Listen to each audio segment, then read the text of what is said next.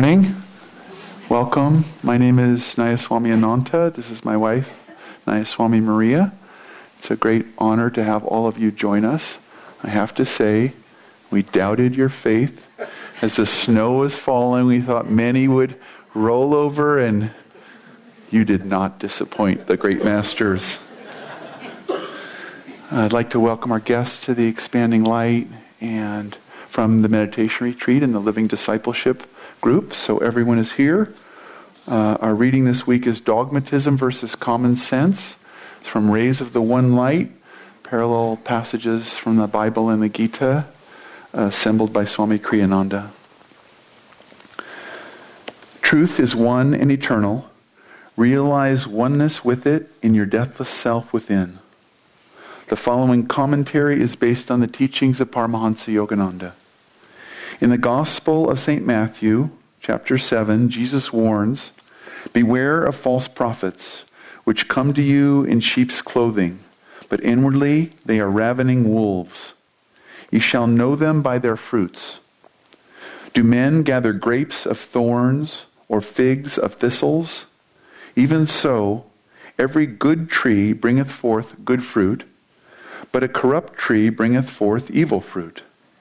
A good tree cannot bring forth evil fruit, neither can a corrupt tree bring forth good fruit. Wherefore, by their fruits ye shall know them." Jesus here, as indeed many times during his teaching, counsels people to use their God-given common sense and not to rely on high-flown but undemonstrable claims. Common sense goes beyond abstract reason, for it is rooted in actual experience. Even common sense, however, is deficient when the judgment called for goes beyond sensory experience. Ultimately, what he emphasized always, therefore, was intuitive perception. Thus, he expected more of his disciples than crude common sense, and often scolded them for being too literal-minded, as he did elsewhere when they thought his statement, "I have meat to eat that you know not of," meant that he had steaks or sandwiches secreted about his person. His reference, of course, was to spiritual, not material substance. Words, even though appearing in the scriptures, are no substitute for direct perception of truth. Therefore, the Bhagavad Gita says, in the 2nd chapter, "The sage who knows God has as little need for the scriptures as one might have for a pond when the whole land is covered in flood. Thus, through Holy Scripture, God has spoken to mankind."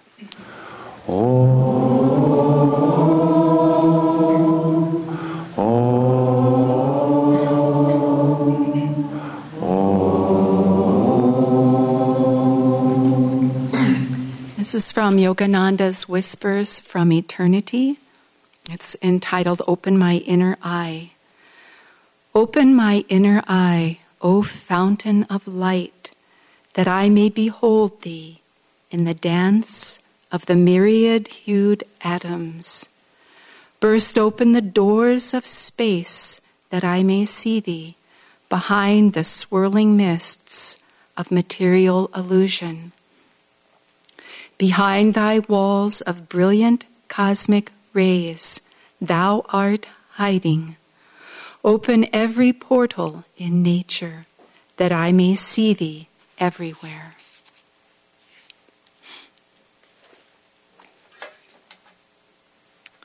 So a hearty welcome as well to all of you who braved the weather. Those of you who are viewing online, we had a little bit of snow. Doesn't take much, though, to make you sort of want to stay under those covers. Anyways, our subject this morning is dogmatism versus common sense.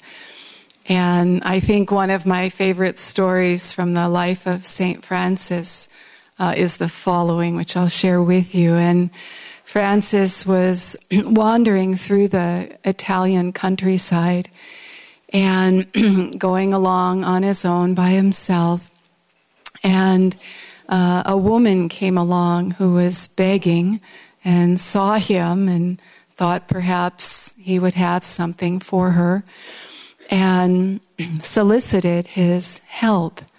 Frances, living a very simple life, of course, had nothing and turned her away out on her own to find help elsewhere. But Francis wasn't happy with himself, and he was struggling because he did have one possession with him, and this was the Bible, something very near and dear to his heart that he kept with him all the time and that he derived great inspiration from. And he felt bad keeping it back and holding it. He knew that it would be of value to this wisdom, not to this woman, not for the wisdom it contained, but for its relative value. And after struggling a few moments, he ran after her, gave her the book, and said, "Go to the nearby town and sell it, and use the money for food for yourself and your family." There must have been some semblance of joy within him that he could have helped this woman in this way. But even so, Francis was saddened, and he'd parted with the only thing of value. And he asked for God's help. He said, "What am I going to do? I so feel inspired by your very word contained in these pages." And God spoke back to him and said, "Francis, it's only a book. I have planted in your heart a living Bible." And such is the life of Francis as we know it, a great, great saint and master, and he lived that life and that reality of truth. I remember many years ago, not so long ago, but after the completion of Finding Happiness, time goes by fast, but after this movie was finished, a movie based on Ananda, but much more than just Ananda, the physical place, Ananda, the spirit of living the spiritual life. And we were gathered together, and Jyotish, our spiritual director and divine friend, he said, this movie, this work, and all that comes forth from Ananda is going to continue to attract people and attract more people. They're going to come here for spiritual sanctuary. They're going to come here for the support that they feel and experience in living the spiritual life. And he said, "This better be the real deal. And you better be the real deal." And sort of felt the word of God there, challenging us to keep the Spirit alive in our lives and in our hearts, and to really live the teaching, not be satisfied with living in spiritual community just. Not be satisfied by being surrounded by so many great souls and have this place be based on such a deep and true teaching, but to be truly living it and trying to live it to the best of our ability. Such a one as Jesus comes in fully realized as a master. In the case of Jesus, our line of gurus as avatars, they have a mission not just for a few people, but for the world. And they're addressing on many different levels these, sharing these teachings on many, many different levels, and addressing consciousness on a lot of different levels. But to everyone, whatever their path, whatever their orientation, whatever their level of realization, the masters are saying to us, don't follow these teachings blindly. They are great, they are true, but don't follow them blindly. Dogmatism is that which is born of fear. It's born of ignorance. It's born of the desire to assume and achieve control of people, of individuals, of groups of people. It's born of that intention to fill needs, human needs, material needs. That's what causes us to be dogmatic. Swami Kriyananda loved to say, dogmatism increases in direct proportion to one's inability to prove a point. Very, very clear there.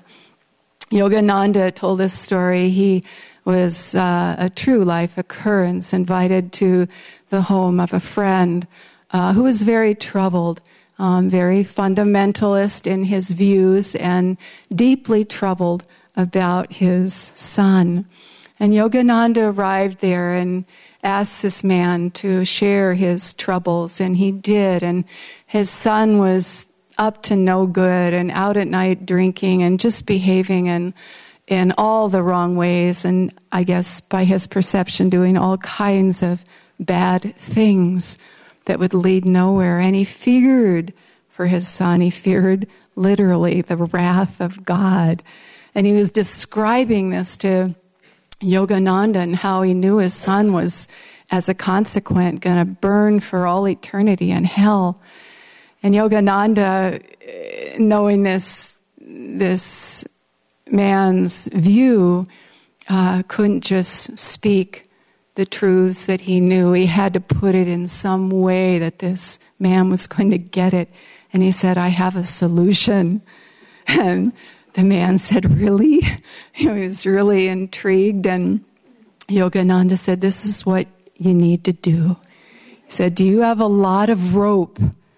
And the man looked at him puzzled, and yes, I've got rope. And Yogananda said, lots of it. And he said, yes. Yogananda said, go get the rope. And the man came back with the rope, and he said, turn your oven all the way up to the highest temperature. Man was totally puzzled, but believed in Yogananda. And Yogananda said, this is what we're going to do.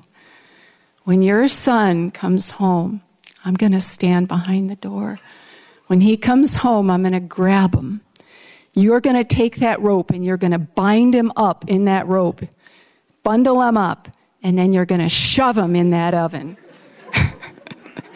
The man was horrified, totally horrified. And he said, how can you dare say such a thing? How can you tell me to put my own flesh and blood in this oven and kill him? And Yogananda said, indeed. And how can God, for the things that we do wrong, punish us forever in hell and burn us for an eternity? And the man understood the foolishness of his views, of his beliefs that were very real to him, but clearly were wrong and lost in dogmatism. The masters, the power that flows through them, the influence that flows through them is through their consciousness, their God-attuned consciousness. They speak, as Jesus said, that which they know. And you can feel that, and it's real, and it cuts through all dogmatic viewpoints. It cuts through all false truths, the power of that divine consciousness that flows through them. Yogananda would travel oftentimes by train, lecturing from point to point. On this one particular route, I guess he was on there some amount of time. He would always go to the dining car and have something to eat there. And there was always a particular waiter that served him. And on this one occasion when he went, that table, that section of the car was full. Yogananda had to sit somewhere else. And the waiter was beside himself. He loved, there was something about Yogananda, and he loved the opportunity to serve him in this way. And he was so saddened that it wasn't going to happen. And when he got a chance, he went up to Yogananda, and he was crying. He was just crying. And he looked at Yogananda and he said, "What is it that you have? I want what you have." And later, when Yogananda had the opportunity, then he taught him how to meditate. But that power of truth is a living reality through the masters, through the great ones, through the saints. It's what we aspire to, and it's what we try to attune ourselves to every day, lest we get caught by lesser truths, lest we get caught by false truths and dogmatisms. Beware of false prophets. They will be dressed in sheep's clothing. The little harmless sheep. You don't see, it doesn't look like it's going to do anything wrong. It's a gentle animal. And that's how dogmatism is. It can just sort of creep in, even about something little, even about something good. I remember when Swamiji asked us to serve Ananda in Sacramento, and we moved down to there and into an already existing ashram, 5 bedrooms. And everything, how it happens with change. One thing moves and everything changes. So there were people going out and people going in, and there was a whole new, almost entirely new grouping of people when we arrived there. And I was looking around at everything kind of somewhat in shock. Just the transition, right? And but just kind of sizing up my environment and how we were going to go about just sharing with people, being with people. And oftentimes, certainly in the beginning, most times, people very new to these teachings, very new to the spiritual life. And we're trying to be of some kind of help and teach people, if they're interested, how to meditate and whatnot. And I looked around and I said, okay, Ananta, we've got to not talk organic food, compost. We got to just leave all that stuff out and just focus on, let's try to get people to come to meditation in the morning. And that's what we did. We just tried to really go to the essence, and all these other things are good and significant and can even facilitate a relative ease or transition into a yogic life, whole foods, harmonious foods, this kind of thing, being vegetarian. We were, we'd go out to dinner so much, lunch with people, just to be with them socially. And by way of introduction, I guess, to the waiter or waitress, I found myself in the beginning saying, we're all vegetarian, okay, now we're going to order. And I realized, I was doing a real discourtesy to these people. These people weren't vegetarian. They certainly weren't all vegetarian. They weren't interested in vegetarianism. And I had just told them we were eating vegetarian. I thought, oh no, here we go again. And just back up. When people, trying to work with it and becoming vegetarian, I remember we had the cookbook came out then, and what was it? Simply Vegetarian. So that was like the Bible, for people to learn how to cook vegetarian. For a week, practically all we had was pasta salad. They found out we liked it. It was at every meal. Then they found out we liked tabbouleh, and then it was tabbouleh at every meal. It was so sweet, really. They were trying to please and get behind the program and become familiar with, vegetarian foods. But, Master said it doesn't work for everybody. You have to look at your own body, look at your own health, and if your health is going to be compromised in that kind of way, well, then to heck with it. It's not the most important thing in the spiritual life. Do the best you can. It's certainly harmonious to a yogic lifestyle, but be real. Be real. And Yogananda, the word he used was properitarianism. Do the right thing for you. Figure it out, go within, do what you need to do, and then forget it. It's not the biggest thing unless it's really holding up your health. But to just not be dogmatic about even the things that are real for us, true for us, good guidelines for us, healthy guidelines for us. Yogananda tells this charming story about this meditation group that was happening when he was alive, and they would meet together to meditate. They'd gather together to share around food. They would potluck foods. And I guess a couple of the people in the group just got into a tizzy over what kind of food was going to be appropriate to the potluck. And one of them insisted on custard, the other insisted on rice pudding. And the upshot of it was that the whole group itself disbanded. Yogananda said, this is the most ridiculous thing I've ever heard of. Why can't they just have custard and pudding? But that's how dogmatism goes, doesn't it? We just take this little thing that's relatively harmless, maybe centered in truth, maybe not. But either way, it just becomes our religion, and we go nuts on it. We go completely nuts on it, and we lose our peace. We lose our spirituality over this little thing. So be discriminative, yes. Use your common sense, yes. But even then, it says in the readings, common sense is not the ultimate either. We can trip up over what our common sense tells us. We can get in trouble over that. When we first saw the community in what is now Ananda Community in Sacramento, there was nothing about it that common sense would dictate, this is something you should do, this is something you should get. There was nothing outwardly on the physical plane. The grass was all dead on the property. It was yellowed, completely dead. The landscape was a mess. The buildings were a shabby, dark, muddy, dirty brown. The paint was falling off.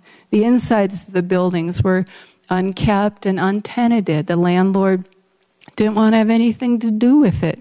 If the water ran out of the bathroom faucet, no big deal. He was off traveling in South America. Literally, he was. And it was a mess. There were dead cars, probably about 10 of them, just unkept, wheels off. And that wasn't the worst of it. Some of these people had weapons. They had really vicious dogs. They used drugs. They were abusive to their housemates. It was just, you didn't see that the first time you drove in, but you could just see common sense said, don't do it, don't do it. And on top of that, it cost $1.5 million. And common sense definitely said, don't do it. We didn't have a dime. But everything else said, do it. This is it. This is Master's community. There was no doubt on that level, not one little inkling of doubt. This is it. So be discriminative, use your common sense, but don't even totally rely on that. Try as much as you can to inwardly, intuitively, in your heart, feel. And when I was thinking about this thought just came in, and tense, relax, feel. The guidelines for energization exercises that we do every day. Tense, relax, feel. And what this means in terms of trying to see wherein truth is and get to the center of it is bring the fullness of your energy to the situation, to the circumstance, to the problem, to the truth, to the scripture. Bring the fullness of your awareness, presence of mind, God-attuned consciousness to the situation. And then relax. Relax with it. Try to be patient. The fruits will reveal themselves. So try to just be the observer. Watch the flow of energy. Watch for the feeling. Watch for the guidance. Watch for the living truth. And then feel. Feel in your heart. Try to, in that calmness within your own self, get a sense for the quality of energy and feel it there. Feel it there and allow it to speak to you. And this really in a nutshell is how to live this life centered in truth and be discriminative, glean the truth from situations, circumstances, problems where it's not always so visible, it's not always so obvious. For us as disciples, it's probably a very subtle point sometimes. It can be coming from someone we really respect, but we don't all have truth all the time. We're not infallible, and we need to bring our fullness of our awareness to everything so that we can live in that dynamic state of truth and be real. Thank you.